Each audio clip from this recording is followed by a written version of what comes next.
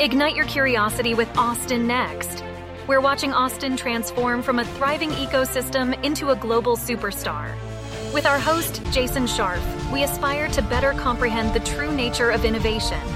Together, we will uncover what makes a successful ecosystem and navigate the technologies shaping our future. Now let's dive into what's next.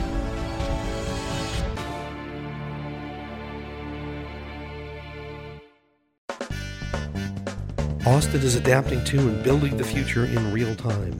I'm Michael Scharf. We are exploring and driving our transformation into the next innovation powerhouse. I'm Jason Scharf. I'm a bioresearcher at UT to the assembly line worker at Tesla, from the musician on 6th Street to the coder at Dell. And with the founders, funders, and early employees at the next great startup, we are all Austin Next. Today, we're going to expand our focus a bit and look at the entire state of Texas, not just Austin. We wanted to dig into what has brought so much attention and so many new people to the Lone Star State, how it's impacting businesses, culture, and innovation. The concept of a superregion isn't new. Silicon Valley in California, Research Triangle in North Carolina, the Beltway in Washington, D.C. But the idea of a Texas Triangle is something new and unique, and that's what we wanted to explore today.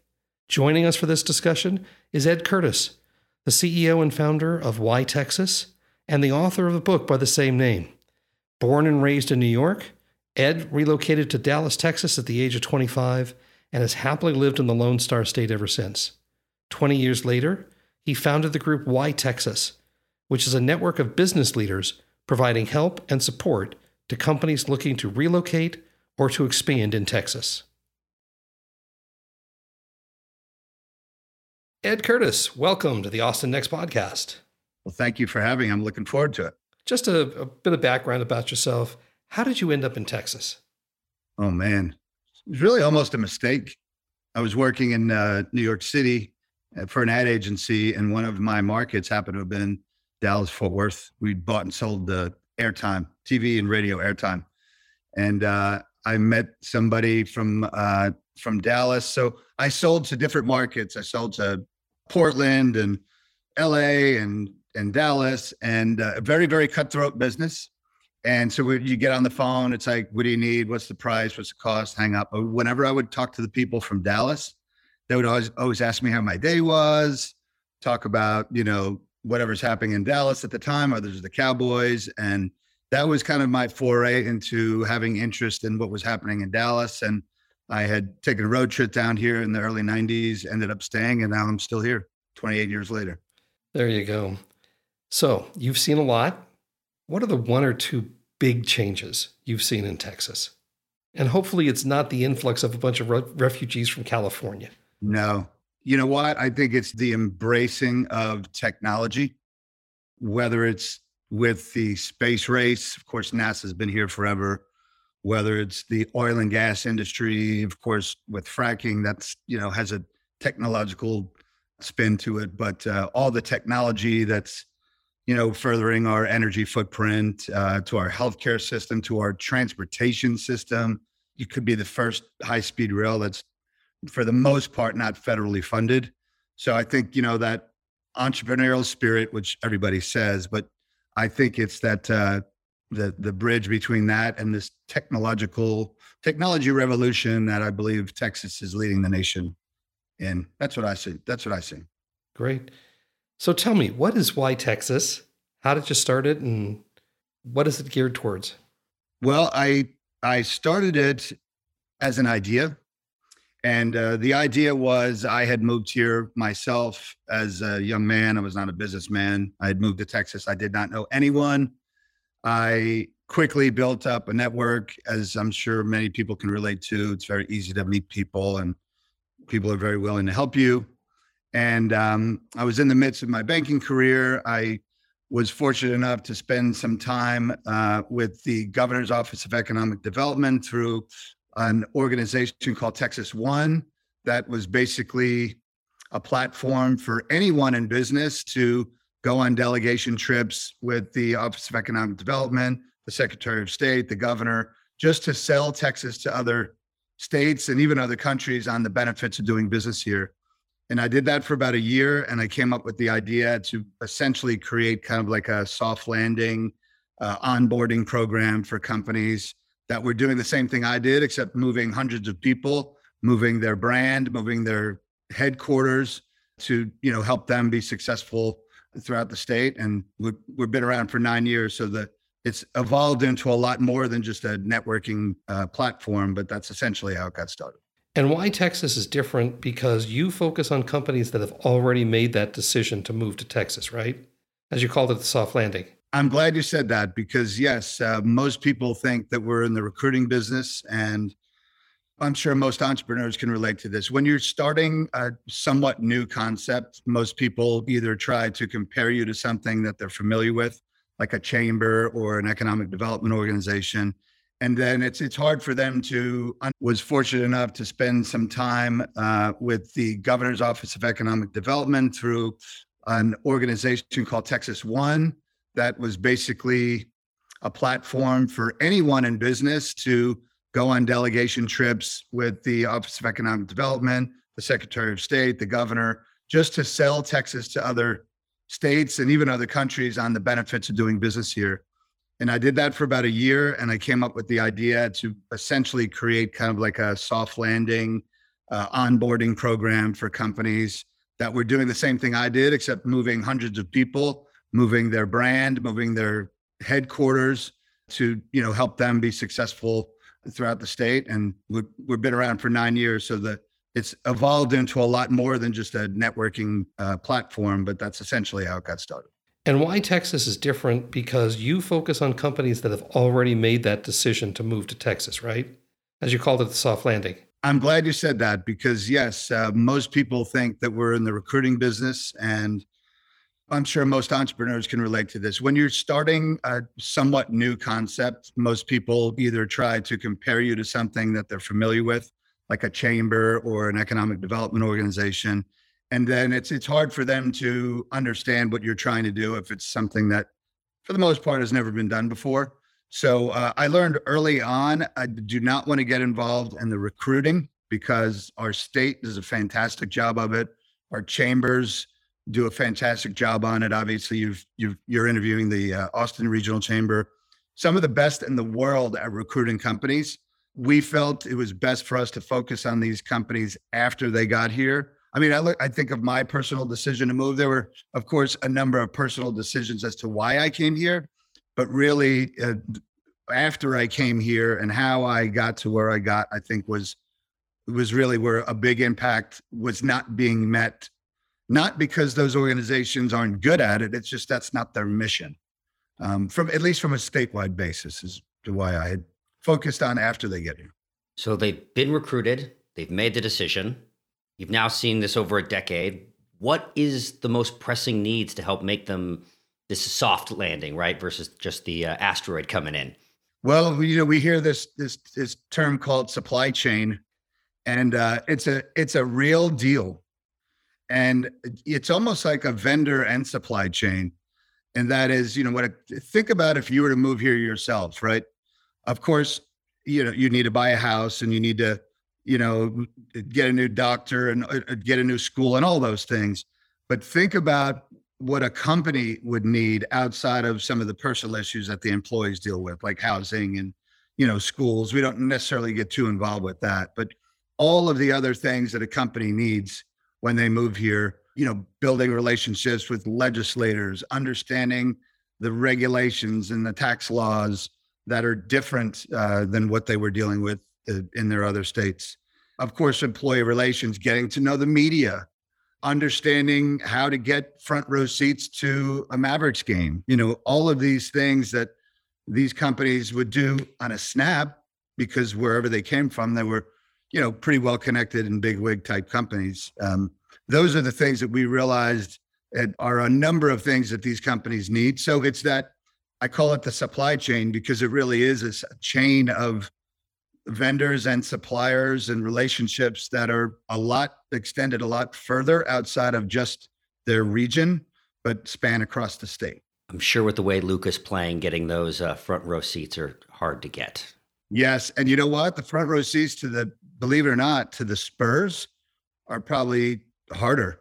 Interesting. And a lot of people that are moving to Austin are going to Spurs games because it's the closest NBA team to what they had. There are a lot of them are Lakers fans and Warriors fans, and they probably had front row seats or close to it, maybe next to Nicholson. And they're calling up the Spurs and they're like, yeah, those have been sold for like the last 10 years. Sorry.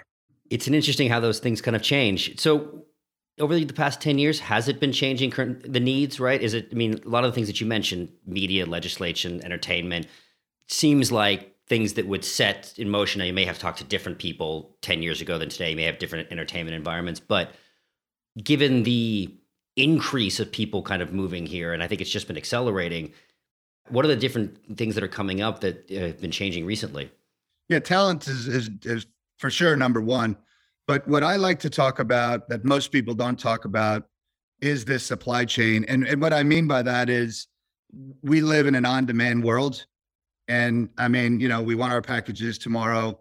Actually, we want them today. We want everything immediately. And the successful companies out there are finding a way to deliver what you need immediately. And because of our centralized location in the United States, because we have a very aggressive and active port of entry that can bring in, import and export materials. We have world-class airports, all those things that the economic development corporations use in their toolbox to recruit these companies is really relating to everyday people. And that's why you see Amazon making a huge investment in Texas. Of course, Meta and Apple and Google, all of these companies that are a part of our everyday life are coming here because we've got almost 30 million people that live in our state, which is, they say the Dallas-Fort Worth region has 7.5 million people. That's more than like 30 states. It's insane the proximity you have to your customer and your people. So that's what I would say is that this supply chain of information and content and transportation is really putting us in a great spot. So you combine the innovation that's happening and our, luck that we happen to be in the central part of the United States is a big factor. So on the supply chain side, one of the things that we've noticed in Austin, and I'm going to make an assumption that the rest of the triangle goes this as well, is the significant manufacturing base that we have and that it continues to grow, right? Like here in Austin, we have Samsung announcing the $17 billion semiconductor plant. And literally every week we're hearing about other semiconductors coming here. How much does that change in the supply chain? To your point that people are coming here because we're not going to physically build the stuff here and that reshoring. How much is Texas really able to take advantage of that? Well, it's all about land. I mean, look, Tesla took down 2,100 acres of land that is within earshot of a major university. Like, where in the world can you get that? I mean, and it's been sitting there forever. And, Elon Musk, I'm sure, took a trip down here and was like, what?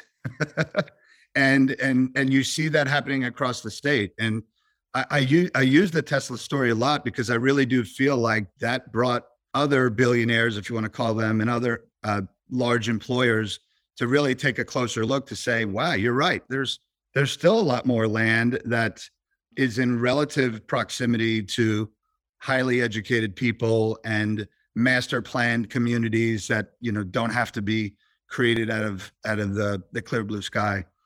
And so, yeah, I think it's just a combination of land and the fact that we do have an educated population. We have a great highway system, a great rail system that's been here for decades. And now these smart people are capitalizing on that. It's interesting. I literally read an article like 1 or 2 days ago. Obviously, that Elon's been in the news a lot recently, but mentioned the fact that he looked at this area in 2014, 2015, and he was looking at Taylor. So that probably the same plot of land that Samsung ended up getting, ended up taking. And also, I think it's a lot more usable land. I mean, I think one of the things that was fascinating to me is, coming from California, if you go an hour and a half east from the water, you start getting into, especially down south, there's lots of open land that's desert. No one wants to be here. What was interesting to me was my family and I, we drove up to the Dallas, the Texas State Fair. So we drove from Austin to Dallas. And I want to say, I remember having this moment either like right after Waco or before. and kind of looking out, I'm like, yeah, there's nothing here, but that's because there's nothing here. It looks perfectly nice and it's green. It's, and you can just, plop a city down here. So you have that much more of that kind of usable land and, the growth that can come along with it, right? You see that especially in building in Austin is we're seeing more and more building in the kind of surrounding regions because there's that physical space to do it. Yeah, I think when you talk to people from the coasts, whether it's or Chicago, New York, LA, commutes and distance is not a big deal. Like I remember I grew up in upstate New York, and if we wanted to go to the beach, we had to drive 3 hours to get to the beach. It was just, that's what you had to do. It wasn't a big deal. Most people, it was an hour and a half to commute to work, whether you're taking the train or you're driving, with the bridges and the tunnels and tolls, it wasn't a big deal. So we think about Waco. Oh my gosh, it's only an hour from Austin. I mean, most Austinites would think Waco is like, forget it. There's no way I'd go there because it's too far. Well, now you've got people that are very, very used to driving an hour or 2 hours or 3 hours, which is a trip to Dallas from Austin or Houston to Austin. And they're coming here saying, why shouldn't I go to a Rockets game on a Friday night? It's only a 2.5 hour drive, where we would never dream of doing that.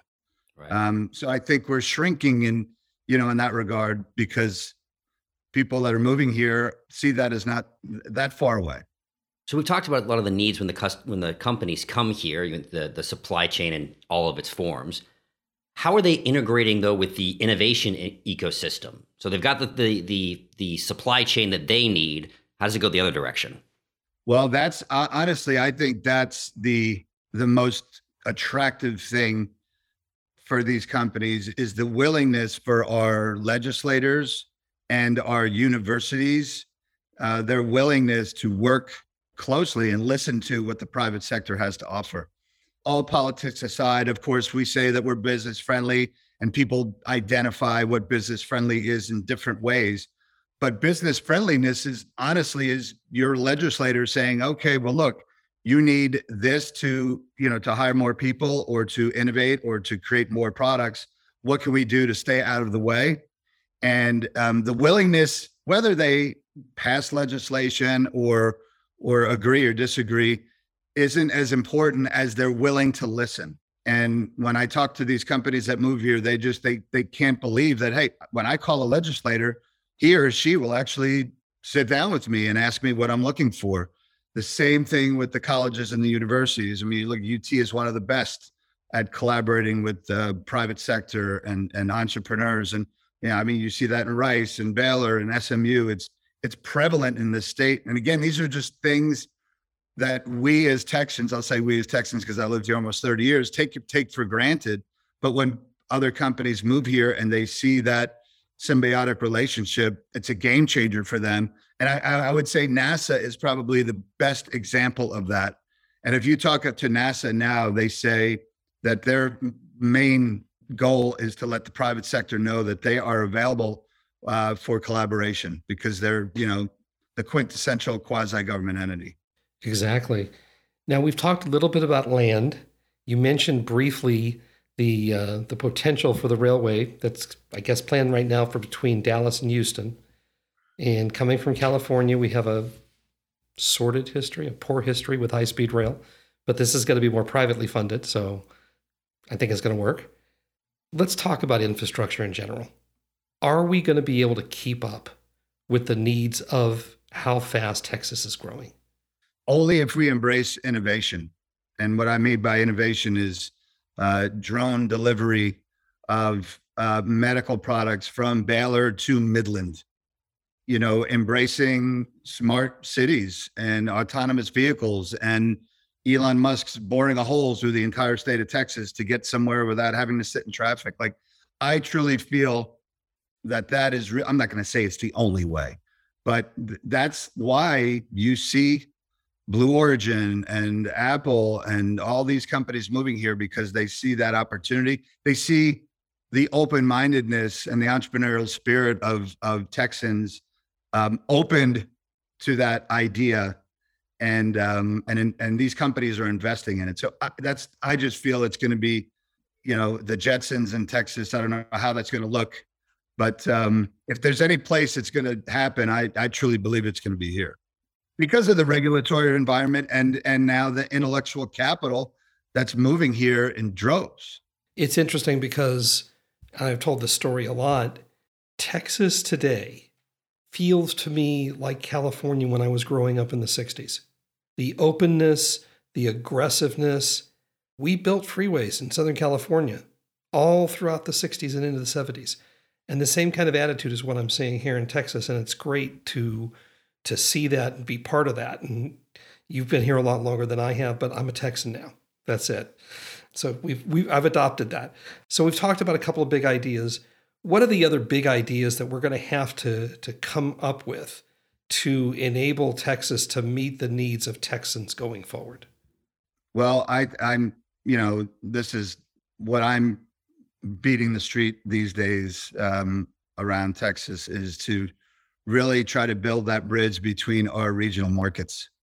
And I feel like, again, there's so much happening in Dallas-Fort Worth that people in Austin have no idea are happening. And if you think about, the unicorns and the startups in Austin and the Fortune 500 companies in Dallas and in Fort Worth and putting those companies together. And it's not that it's not happening. It's happening every single day, but it's not ingrained in our ecosystem. I mean, if you look at the Austin ecosystem in the startup community, whether it's the Capital Factory or Mesh Challenge or UT, it's unbelievable. It's so powerful.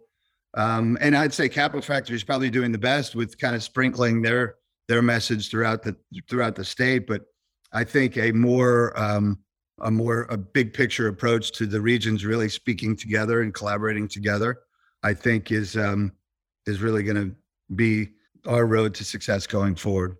So we've seen, I think this come up in quite a few episodes, these kind of new super region concepts, the super Southeast, the Heartland, the flyover country used in a positive manner, now kind of the Texas Triangle. One of the theories that I have is there's a stronger possibility, I think, for these super regions when it's within a single state border. Just from, you brought up the legislature quite a bit. I think once you kind of cross state borders, that becomes a little more difficult for that kind of collaboration. So when we think about the Texas Triangle, though, let's kind of go to its composite parts.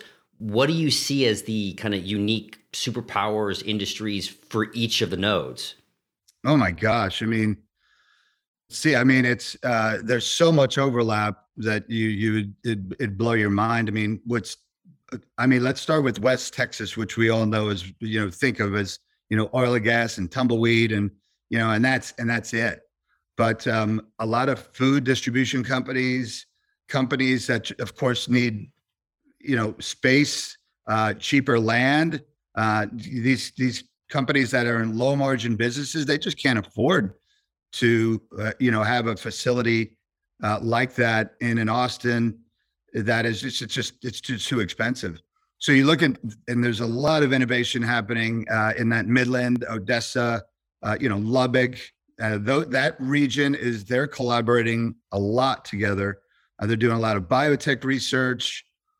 Really, really interesting things happening out there. So again, processing food and making the things that will feed all of us, and that's all happening out in West Texas. Of course, the oil and gas and the fracking is huge, but we already know that, and of course, the wind energy and